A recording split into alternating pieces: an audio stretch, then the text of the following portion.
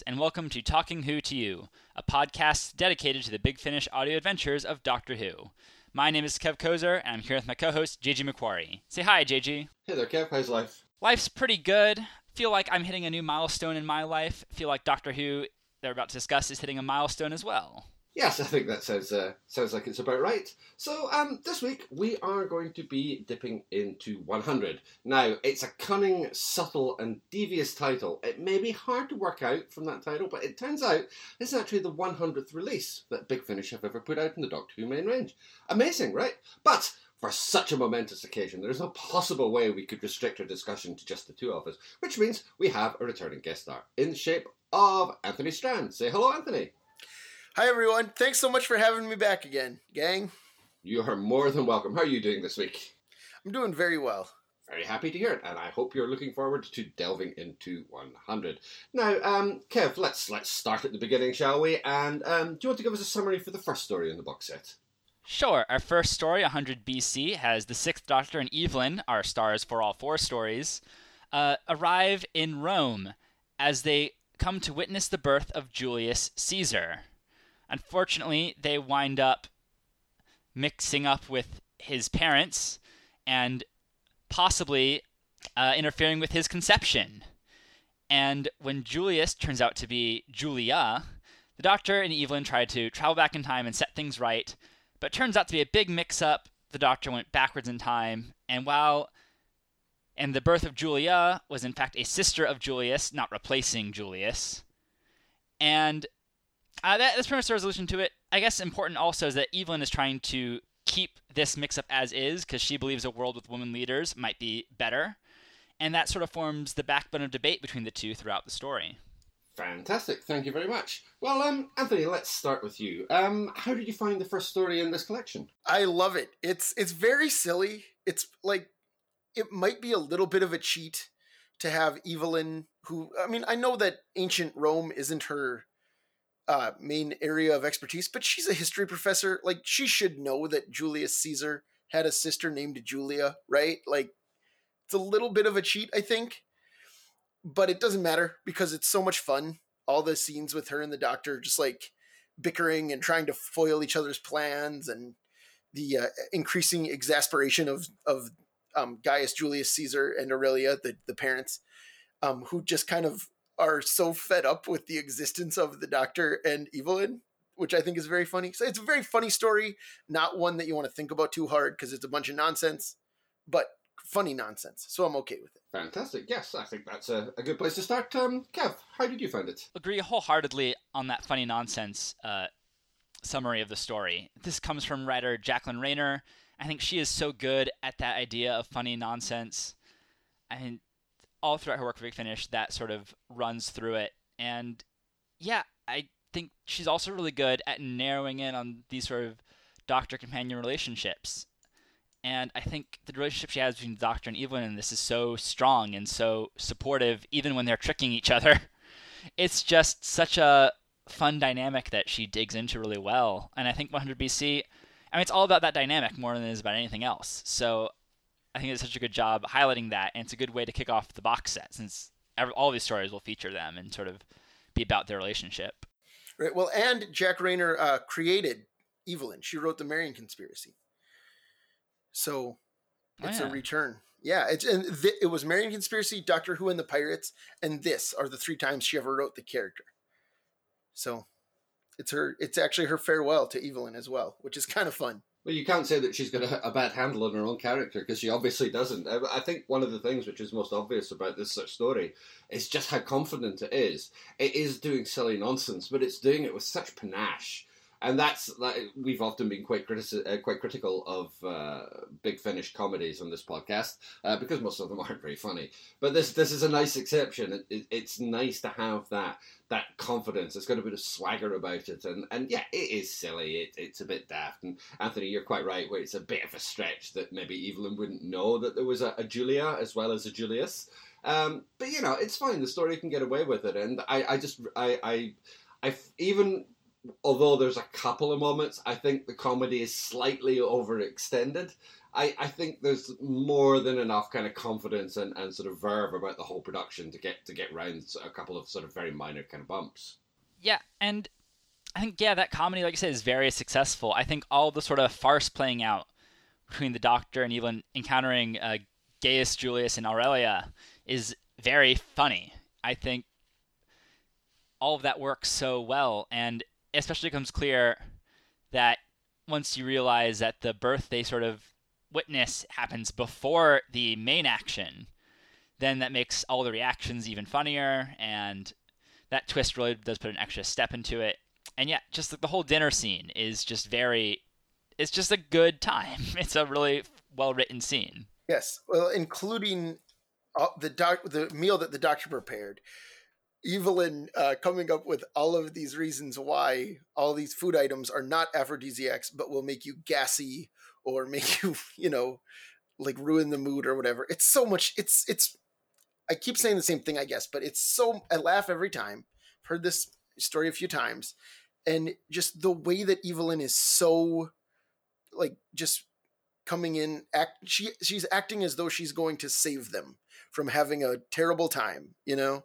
Just that confidence is a delight. And what's more, all that confidence is really anchored around that sort of central relationship. So we've had more than enough time with Evelyn and the Doctor to know how solid that central relationship is. Because I think particularly the conflict that plays out and the idea that Evelyn really wants to change history so that women are in charge rather than men it's definitely not something that you could pull off with every companion. But, I don't think you could do it with Mel. I don't think you could do it with Perry. I just don't think it would have the same resonance. It needs a character with Evelyn's kind of age, her knowledge, her sort of the fact that she's a history professor, all this kind of stuff. It gives that character enough weight that the sort of arguments which would just evaporate into sort of cotton wool if it was being made by Perry or Mel. Even Big Finish improved Perry and Mel. I just can't see it working with them. Whereas here, that the solidity to this relationship and the fact that they have that kind of not exactly an equal relationship in terms of their intellect, but they're in the same neck of the woods, and it makes that aspect of it land incredibly well. It's very satisfying. I think also Evelyn would be the one who's more likely to take the charge up in trying to change history more than any other companion. Not that any other companion is quite submissive to the Doctor, but she's one who's definitely less respectful of the Doctor in a good way, especially here. It's just they're the only ones who feel not the only ones, but they're on equal footing in a way that many other companions aren't with the Doctor, in terms of temperament, if not in terms of worldly knowledge or Time Lord powers or whatever. For sure. Well, and I think it's also, in some ways, Evelyn is reminiscent of Barbara, the first Doctor companion from TV, who was also a history teacher. And this story feels like a much more lighthearted version of the Aztecs in a certain way. Where Barbara decided that she was going to end human sacrifice. Another history teacher who wanted to change the past for the better. And that one, you knew also that it wasn't going to happen. But here, it's not going to happen because we're not going to learn about Julius Caesar, or whatever. I mean, we all know that that's not the famous one. But then it turns out that they couldn't have changed it anyway, and Julius Caesar is also real. So, all of her effects are nothing. The echoes of the Aztecs make it even funnier to me how silly this one is, I guess. Yeah, I think that's a fair point, and I think the way that we also get treated to history here, because this sort of what's right up to the line of being a celebrity historical, but it's sort of absolutely not, because with the best will in the world, most people aren't really going to know anything about Julius Caesar's parents, and that kind of mirrors the Aztecs as well, where we're visiting history, but it's not an excuse to bump into here's William Churchill or whatever it is, and so it's one of those occasions where we actually do get to have a bit of a ramble around, and we get sort of some very small kind of offhanded details about the fact that, you know, it smells much worse than Evelyn would have expected, and just those kind of little drops of sort of historical detail that stop it all just being a, you know, a terribly polite costume drama or whatever. It all kind of enhances that, and I agree. I think this does bear kind of a sort of comedy angle to the Aztecs' sort of tragedy. So two sides of the same coin. One thing that I think is really funny here too that we didn't talk about is when the doctor says, "If music be the food of love," and then he's going to play a concert for Julius Caesar's parents, he just starts playing Greensleeves, like of all things, and I don't know why, but that makes me laugh. It's a very Sixth Doctor choice, I feel. For sure. Yeah, definitely. I think that wraps up our discussion of 100 BC and moves us on to My Own Private Wolfgang. Since I'm the one talking right now, I'll throw it to myself. My Own Private Wolfgang has the Sixth Doctor and Evelyn land in Vienna, 1856, where a still alive Wolfgang Mozart is making music. And even more confusing, the Doctor and Evelyn accept this as reality.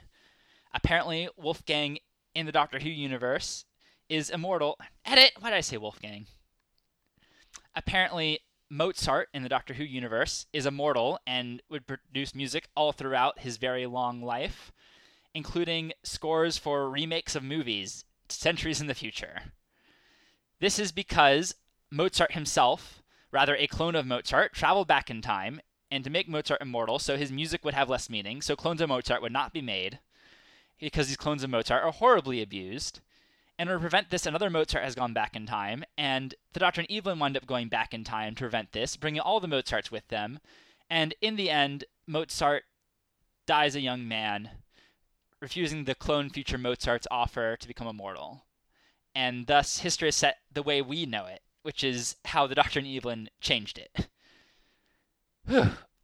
Yeah, well, good work. Yeah, well that's the best I can do. It's not the easiest story in the world to summarize. I'm going to take this one first because I didn't last time. So, yeah, this is. I think I'm right in saying this is the last time that Rob Shearman wrote for Big Finish, right? Last time wrote for Big Finish. Last time, this is, as far as I can tell, clicking through his wiki page, the second to last short story of his that was published, and the other one being in a Martha Jones anthology that was published about a year later. Who knows which was written first, given production times and things like that. But this is definitely... That's just a story, though, right? Yeah, it's like a short prose story, correct? Short prose story, yeah.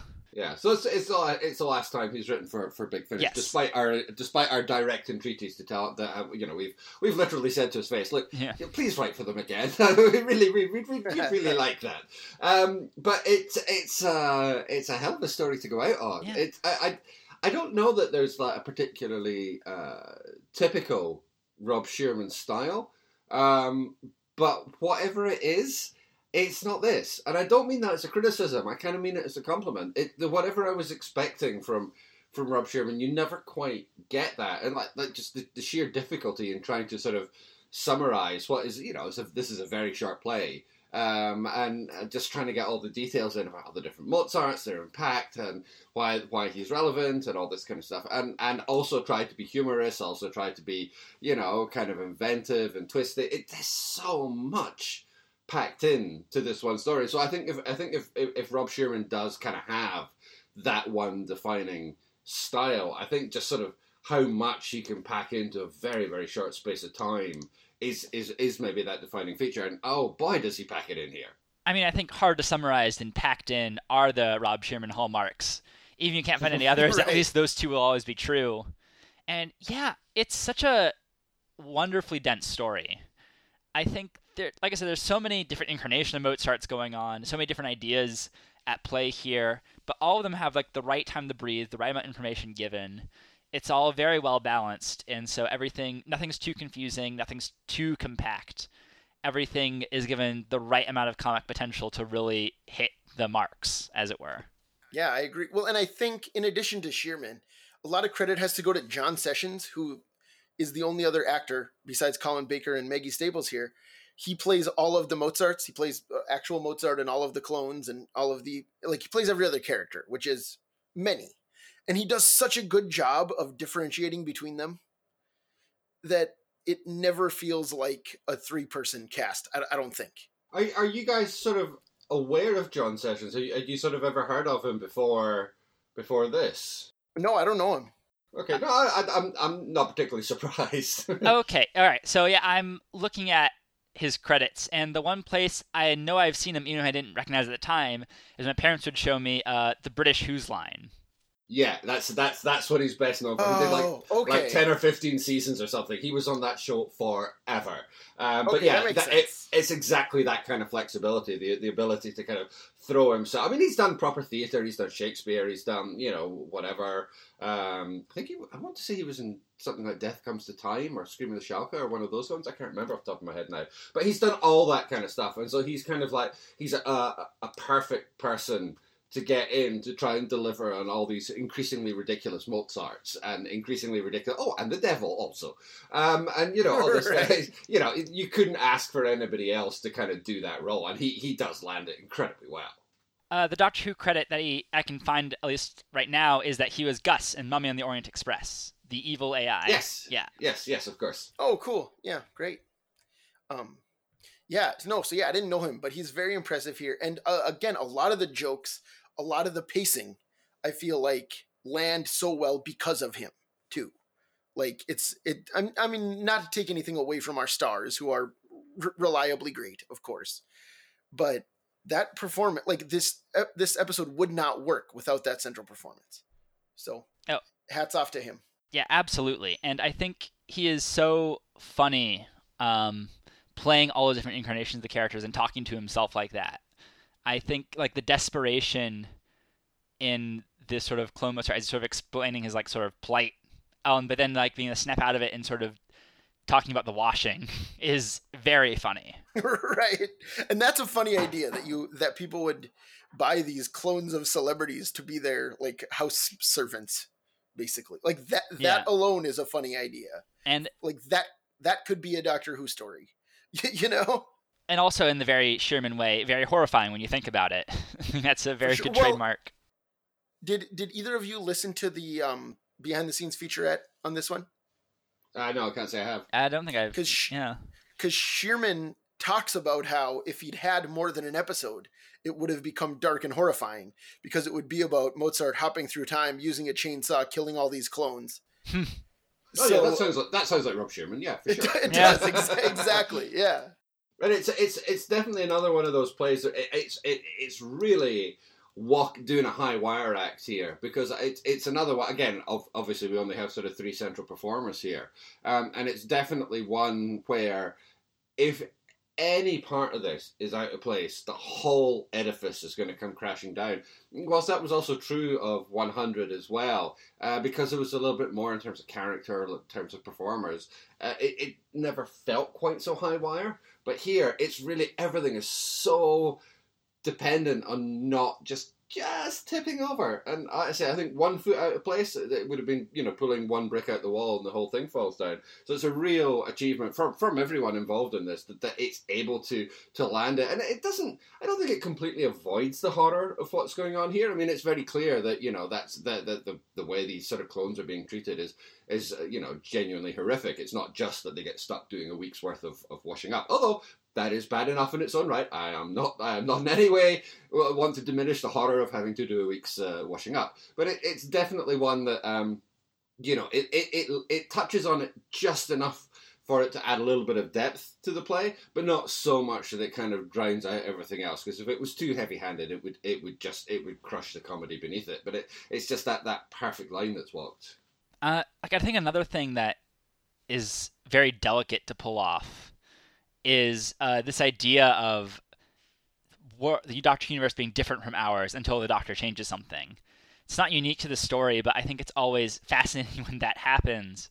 And I think this is especially sort of bold to sort of have the Doctor in Evelyn's exposition adjust us to a universe where Mozart is not regarded as a genius in their time.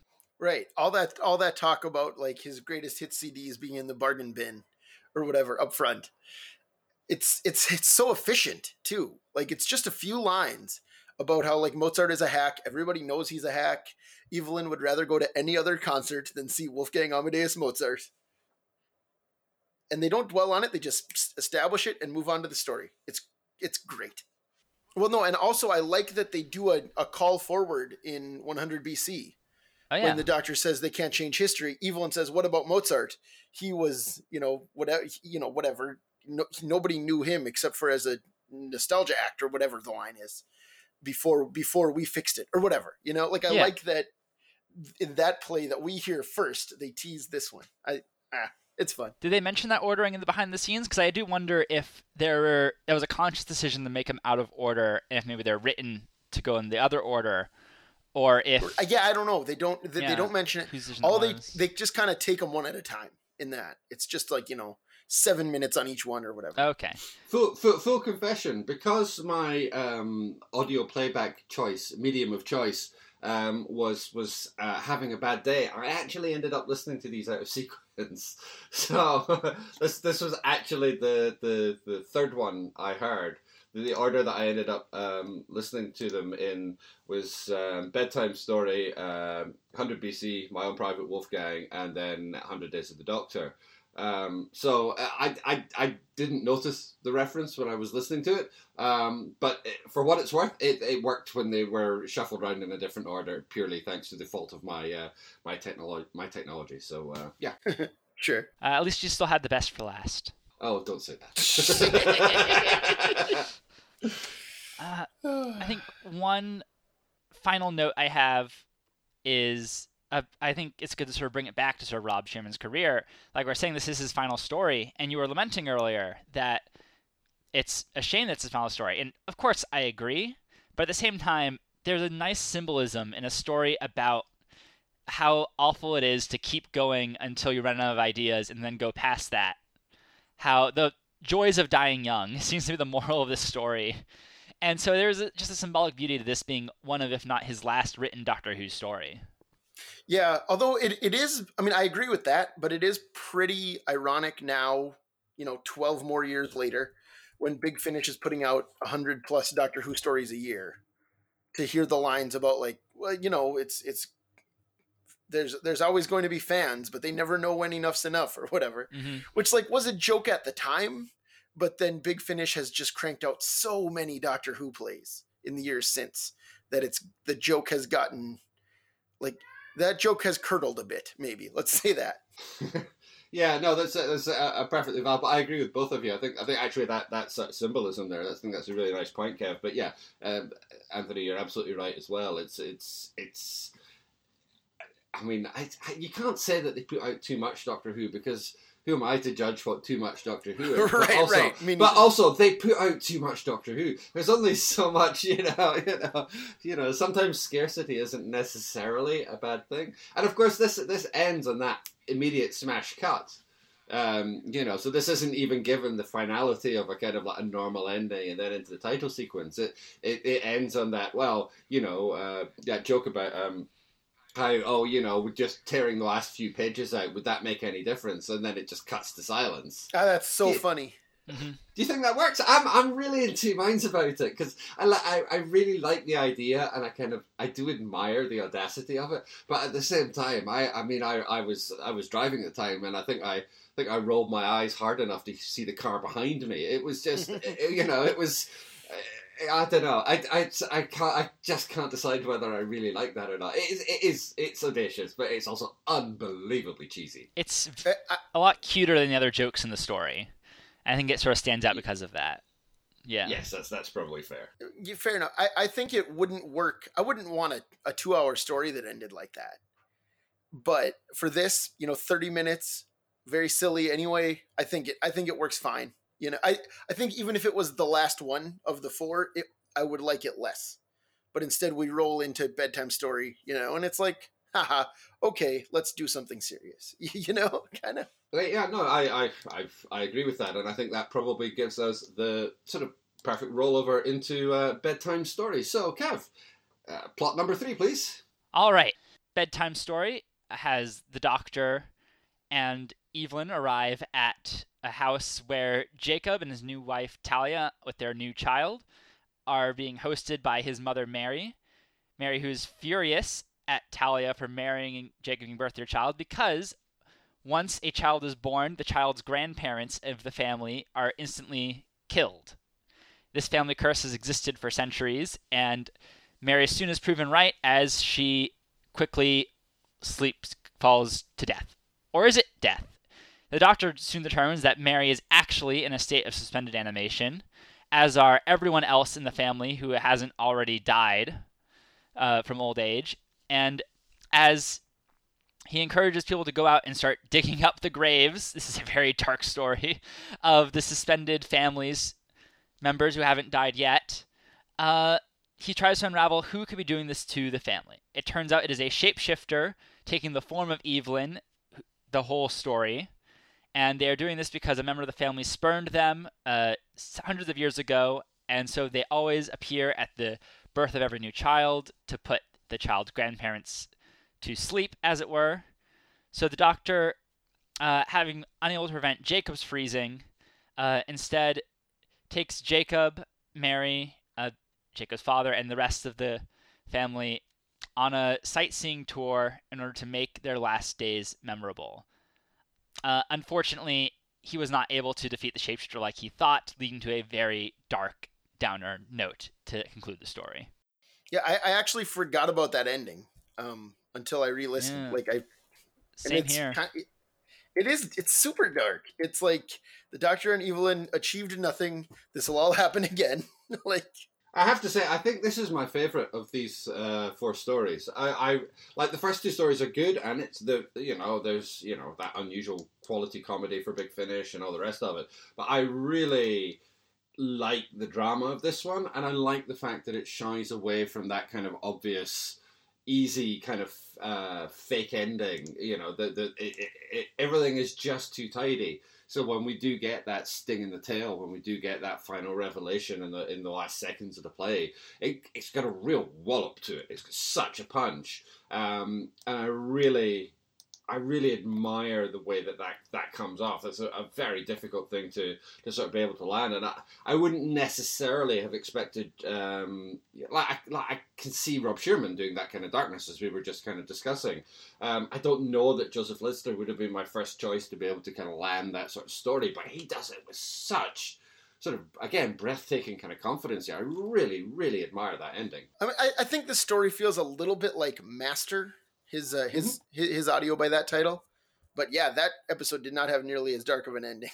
Yeah, a lot like Rob Schumer's story. This is his last story in the main range, and and Jack Rayner would have one more main range story and a couple companion chronicles after this. But yeah, all 3 of our main writers are coming to the end of their sort of tenure with Big Finish. Yeah, I think this is another great sort of capper to a career of sort of darker, more complicated stories that really sort of push the limits of that in Doctor Who, like Master, like Terra Firma. Yeah, for sure. I should note though, this is also Paul Cornell's last main range story. Oh, really? Okay. Yeah. So it's all 4 of them. You know, it's Jack Rayner has one more, but yeah, they're all coming down to the end here. The only reason I hadn't gotten to Cornell is because I hadn't pulled up his wiki page yet. Sure. Yeah. But we've been doing this for 2.5 years, and we've really nailed that level of professionalism. I think everybody can agree. But yeah, like I said, I do think this is such a good control over tone. Like, I've talked before about how Liz Stern's stories like The Rapture, like Terra Firma, can get too dark and too, like, overwhelmingly sad. But this one really, I think, tweaks it just a bit. I think part of it being a short helps it a little bit. But also, I just think that it's because it's so simple in its darkness. It's not overreaching.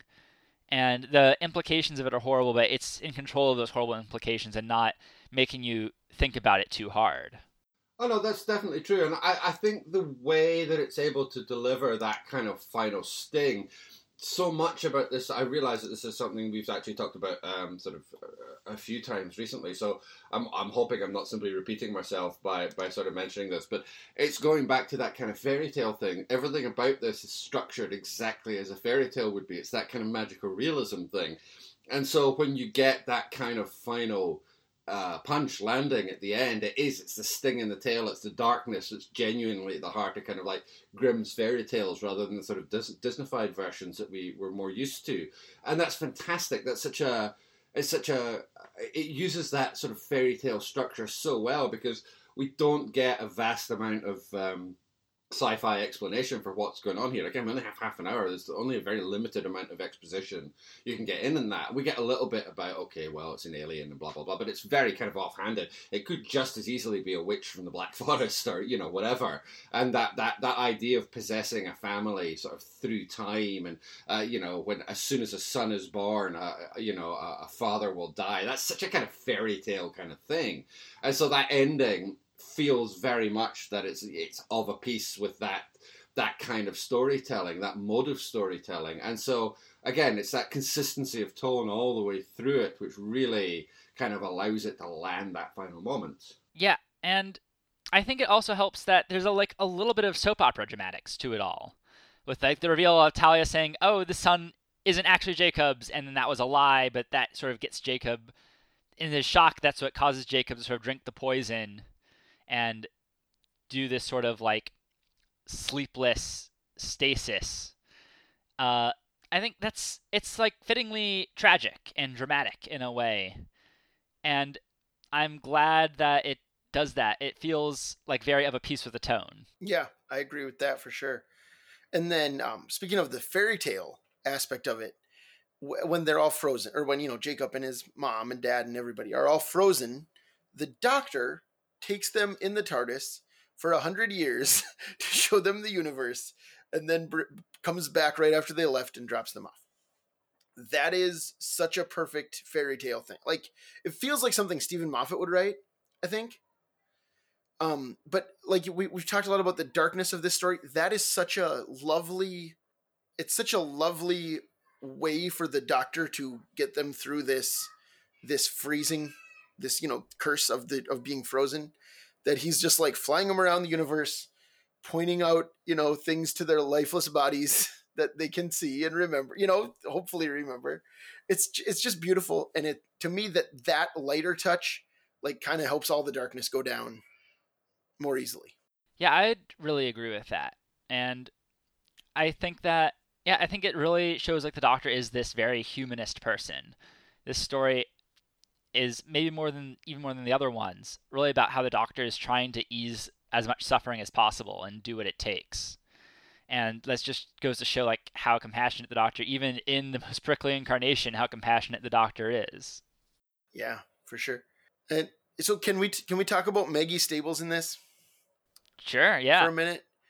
Because she gets to play the shapeshifter. She has a whole long speech about what the being in this, how the shapeshifter was in love with the great grandfather, and that when he found out what she was, he spurned her, and that's why she's doing all this. And the fact that they give Evelyn this speech, like the shapeshifter in Evelyn's form, makes it land so much better, I think, than if it was just a guest character monologuing at the Doctor. Like, it's this voice that we know so well by this point, and she just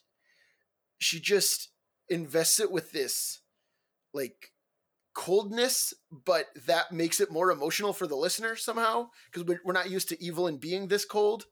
It's one of my favorite performances of hers ever in the role. The whole time, her whole run on with Big Finish, it's so impressive to me. Oh yeah, you definitely won't get any argument from me. I think one of the things that's most impressive about the way that Maggie Stables performs here, this is definitely her best performance in any of these four plays, and yeah, I agree, it's one of her kind of best performances. But it's the fact that she changes so very slightly. This isn't a big kind of suddenly moustache twirling villain. It's not, she doesn't go full on Anthony Ainley or anything. It's just she just shifts such a tiny amount, and it shows how close those two things are. I think that helps us buy the idea that the Doctor was, at least initially, he says he was never taken in. Okay, it's the Doctor. He wouldn't admit it even if he had been. But, it helps to sell that idea that we as the audience were taken in because it's such a slight change. So even when the scales kind of fall from our eyes and we find out who this person really is, it's not this kind of like big over-the-top performance. It's the same kind of restrained. It's just got just that little touch extra. I completely agree. It's an absolutely lovely performance. Yeah, this whole box set is a great showcase for Maggie Stables. I think in all 4 stories, she really does some of her best work. And I mean, this is another great example of how wonderful she is in the Big Finish stories. And just another, like I said, that monologue is fantastic. But I think everything before that is also great. Like, not another great moment is just like the Doctor figuring it out, and you have that sort of scales fall moment. That sort of turn is so simple but so good. And also within the story, a great example of their friendship, that the Doctor would pick up on that. For sure. And remind me, this is after like the Evelyn kind of arc was over, right? Like we'd seen how she left the Doctor and all that by now, right? Yeah, we had it was Thicker Than Water, the one with Sixth Doctor and Mel meeting Evelyn later, and that sort of was the retcon conclusion to it. Yeah, so there's not many more Evelyn stories after this, and that's sad, but I'm glad they used her for this box set for sure. Yeah, and I think, and I guess we can talk about this in the wrap up, but I feel like if you want it to be a celebration of Big Finish and what they brought to Doctor Who, I think it has to be this TARDIS team. It's they're like, as far as new companions and rehabilitating the Doctor, they're the best choice. They're the greatest. Well, if we're talking about what Big Finish has contributed to Doctor Who, why don't we move on to the 100 Days of the Doctor? We have to get there eventually. Oh, man. Okay. Okay. Take 4, Kevin. Over to you. All right. So the Doctor is injected with a virus that will slowly deteriorate his body over 100 days, very painfully. And so he puts controls in the TARDIS, so he takes him back to various different adventures he's had to try to find where the assassin has gone. Evelyn winds up narrating descriptions of many Doctor Who characters Big Finish has made stories about, and then they find the assassin and get an antidote from him. I think that's enough. Ta-da! That's more than enough. Yeah, this is easily the weakest story in the box set. I'm going to be very surprised if either of you disagree with that. Yeah, this is just an advertisement, isn't it? This is just hey, we've got these. If you've enjoyed this, maybe you'll enjoy these other ranges as well. Look, we've got the 5th Doctor and the 7th Doctor and the 8th Doctor. Like us. But it also assumes that you know who all these companions are, right? Like they don't identify like Aramem or Charlie or Lucy or whoever by name.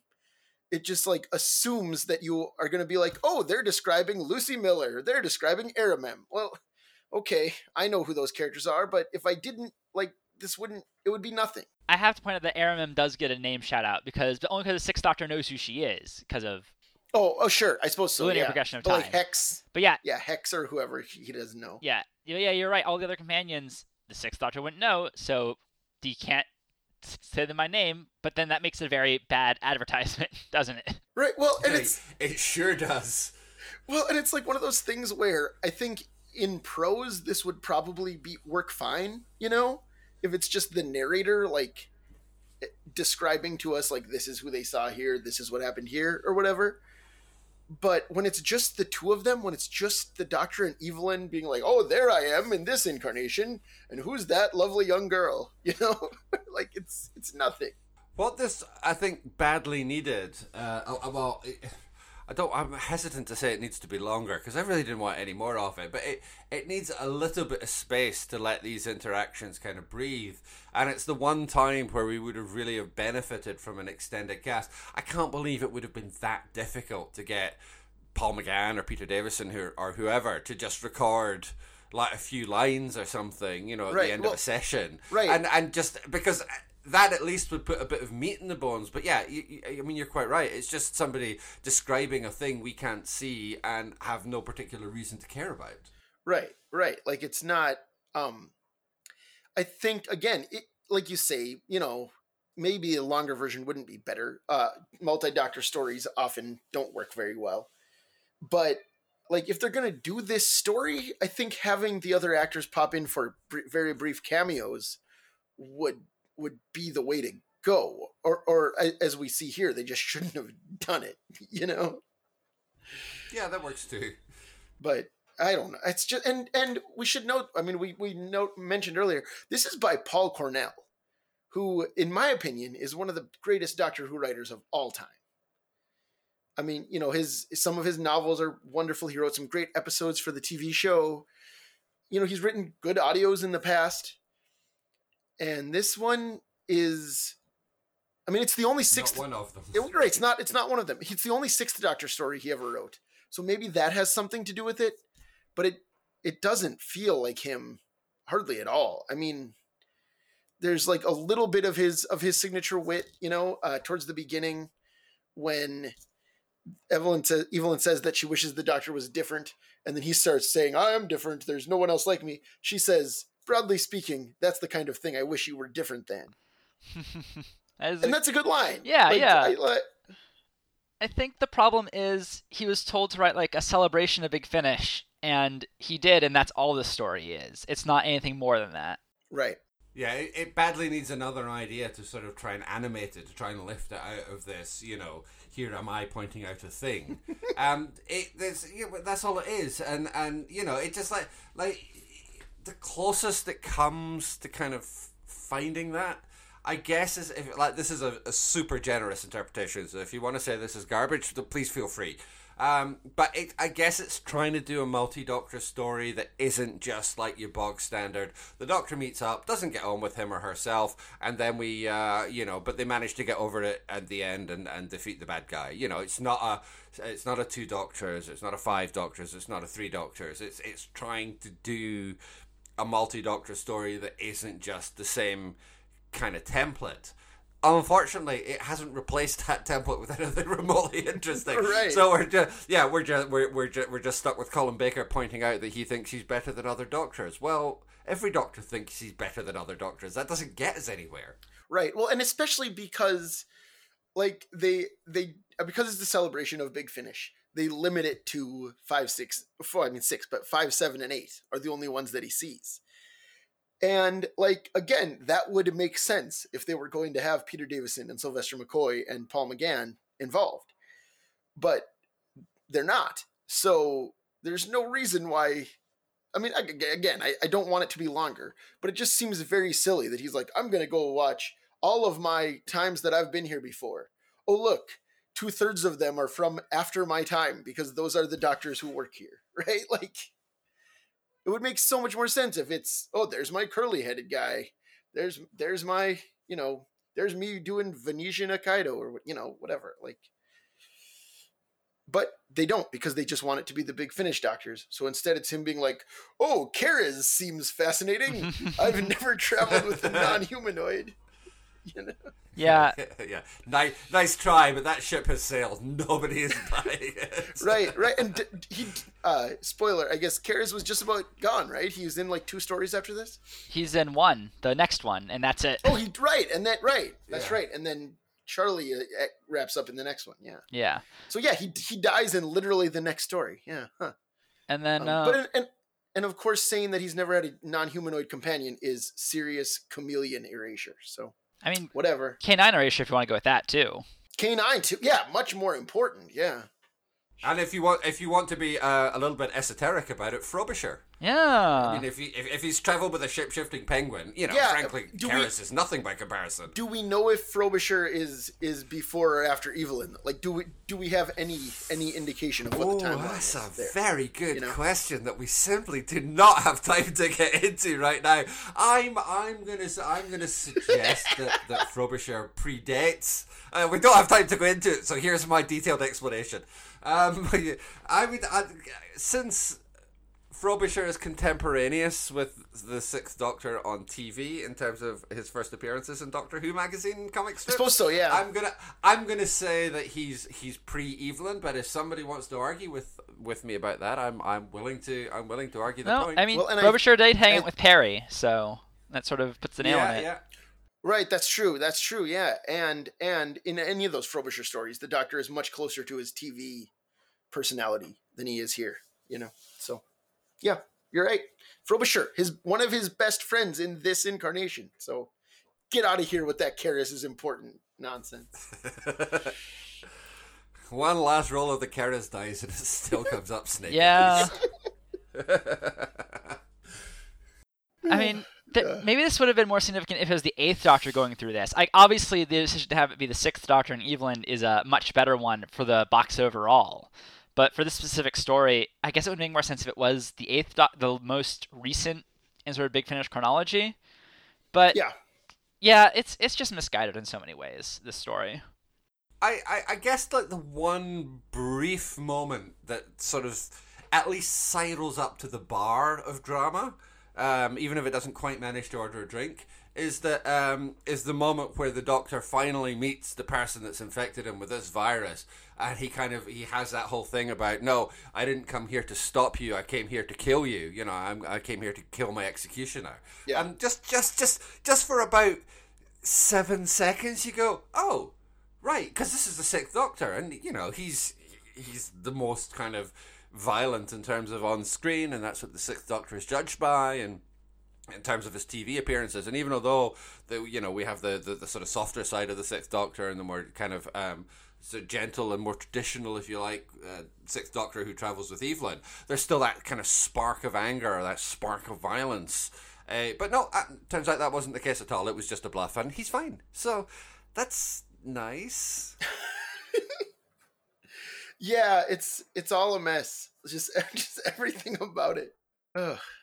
Yeah, I mean, I can't think of anything to redeem this story, really, other than the fact that Colin Baker and Maggie Stables are good in it. Yeah, they're good. Another thing that's bad about this story. There we go. Well, but that we haven't really talked about yet is all of the like meta humor. Yes. About like when the audience thought this. Oh, you have an audience, Doctor? Yes, the Time Lords watch me on a time-space visualizer. Oh, it's so clunky. So bad. It's so bad. I'm just saying that's just like a real low point of the story, of a story with many bad points. I don't understand. Like you said, it's so clunky. It takes up so much time, and for no gain. And like we just heard the in My Own Private Wolfgang, has those jokes about like knowing when to quit, and there will always be fans or whatever, which is like not that different really thematically, but it makes sense in the context of the story, so it's just kind of cute. But there's no story here for it to make sense in context of, so I guess that's the difference. Yeah, no, I think that's entirely correct. And if you're going to like, Big Finish does kind of meta humor a lot, and it's very difficult to do well, and they very rarely do. Yes, occasionally we get My Own Private Wolfgang. Mostly we get this, and that's it's very disappointing, and like especially because I'm assuming that this was meant to be kind of like a rousing finale to the whole box set. It's obviously not. I keep saying box set. It's not box set. This release, it's obviously not that. But I suppose it's. Yeah, like it can't really land the meta version, and then when we're supposed to get to the kind of the rousing ending, it's not much of a surprising conclusion that when we get to the end of the play, the message that we get is, it turns out Doctor Who's great. Right. Wow, whoever would have guessed it? And it's like, finally, I get it. It's it's the 100th story. It's going to be a celebration. It's not like they could possibly come to any other kind of conclusion. But the way that the story kind of tries to sell it to us by this sort of process of accretion, by visiting the different Doctors and the different companions, and then finally, oh, it's almost dramatic. No, it's not. And then, oh yeah, it turns out Doctor Who's great. It's almost patronizing. It's just weirdly misjudged, especially as you say for somebody like Paul Cornell. Yeah, well, and speaking of patronizing, another bad meta line is Evelyn's like, why don't we see your first 4 incarnations or whatever? And the Doctor says, well, there are good stories to tell about the rest of us too. Yeah, because 3 of them are dead and 1 of them's in the huff. Right. We know the reason. You don't really need to explain this to us. Right. Ugh. Yuck. Yes. I'm gonna be like just a massive nitpicker for a second, but Go for also, I mean, for a story that's so reverent of continuity, this has a Sixth Doctor meet Bernie Summerfield, someone who the Seventh Doctor met for the first time. Right. So, Well, and yeah. it also has him see Charlie, and you guys are just talking about the Condemned coming up. You said, the Sixth Doctor meets Charlie in that story definitely after this and doesn't recognize her. Yeah, that's true, and doesn't recognize her when the Eighth Doctor meets her. right. Although that one was explained at least. Oh, okay, true, but it doesn't recognize Ace or Hex, or I guess you could use anyone else then as a better example. That's true. Yeah. At least in the modern show, we have the fudge about memories not sticking when doctors meet. But there's no fudge back then. Right. Well, and he doesn't. They don't actually meet any of the doctors in this, right? They just, as far as I can tell, they just like watch them from afar. Yeah, gaze adoringly from the distance. Right. Yeah. Oh, there I am doing a thing. I think there was a line about his memory not working as like this barest of like explanations for that, but that still doesn't explain, because the Bernie Summerfield meeting was an actual meeting that they're spying on, and so that's just egregious, even if you do have the little hand wave in there. Yeah, it's a messy story. That's the conclusion I'm going to draw. It's a fair conclusion to draw. All right, I think we should talk about the box as a whole then. I know we were sort of hinting at it earlier, but I want to start by, I guess, going back to a point we had earlier about how this is all four writers. This is most of their last stories, and Jack Graner would not be long for the Big Finish world. Well, I guess she would, but not for the main range. Also, with all four writers, we have perfect attendance on all of them, I noticed. And I think that's significant, not just saying we have good taste, but also because they've all mostly had a good hit rate and have contributed a lot of important things to sort of Big Finish as a company. So I think that just shows it was a good decision to hire these four writers, even if one of the stories did not quite work out. The idea of hiring Paul Cornell is a good idea. And Lidster and Sherman and Rayner are all, like, these are good four writers to celebrate when you're celebrating 100 releases of Big Finish. Oh yeah, no, 100%. And I think it's a very interesting choice to have the 100th release be a Sixth Doctor story. I mean, we've often talked about rehabilitation in the podcast, and there's, I mean, no character in Doctor Who has been more rehabilitated by the existence of Big Finish than the Sixth Doctor, and this is kind of like the apotheosis of this. The Sixth Doctor is the one that's being chosen to represent all of Big Finish in its kind of, celebratory bash. There's like, for all that I think the fourth story might have benefited from having like some cameos or whatever, the fact that they aren't there does mean that the entirety of this story rests on Colin Baker and on the Sixth Doctor, and that's such a vote of confidence for his Doctor and for everything that Big Finish have been able to do with his Doctor, that he's given that moment of significance. Right. Well, and I think it's fascinating to compare this with the last like milestone story, which was Zagreus, of course, is the 50th. Well, right. But just the fact that with that one, they got, I mean, I think if Colin Baker is the most rehabilitated Doctor, then Paul McGann is definitely number 2, right? So like, oh, for sure, yeah. Yeah. So like both of those stories, it's like, well, who are the Big Finish Doctors? They pick one of them and they throw Paul McGann into this 4-hour, just supposed to be this like epic story. And it's like actually brings in almost every actor from Doctor Who had worked with Big Finish, and tries to tell this huge story, and it's a mess, and everyone hates it, right? Like, no, you will never find anyone who thinks Zagreus is. I'm not sure Gary Russell thinks it's good at this point. Who wrote it? But so here, 50 stories later, they take the opposite approach. 4 very short, mostly lighthearted stories with the other Big Finish Doctor, Colin Baker, and just kind of like let him and Maggie Stables do their thing with small casts otherwise, and just half-hour stories all around, and it's so much better. It was such a better decision. Absolutely. And I mean, sorry to go back to 100 Days of the Doctor, but I think this is the one meta moment that worked best in the story, was the Sixth Doctor saying he thought it would be a short incarnation, but it turns out he had more time. And I just think that works because, I mean, it's always talking about the Sixth Doctor on TV was only 2 short seasons, and then Big Finish sort of gave him more time to sort of be himself. And I think that actually does sort of resonate.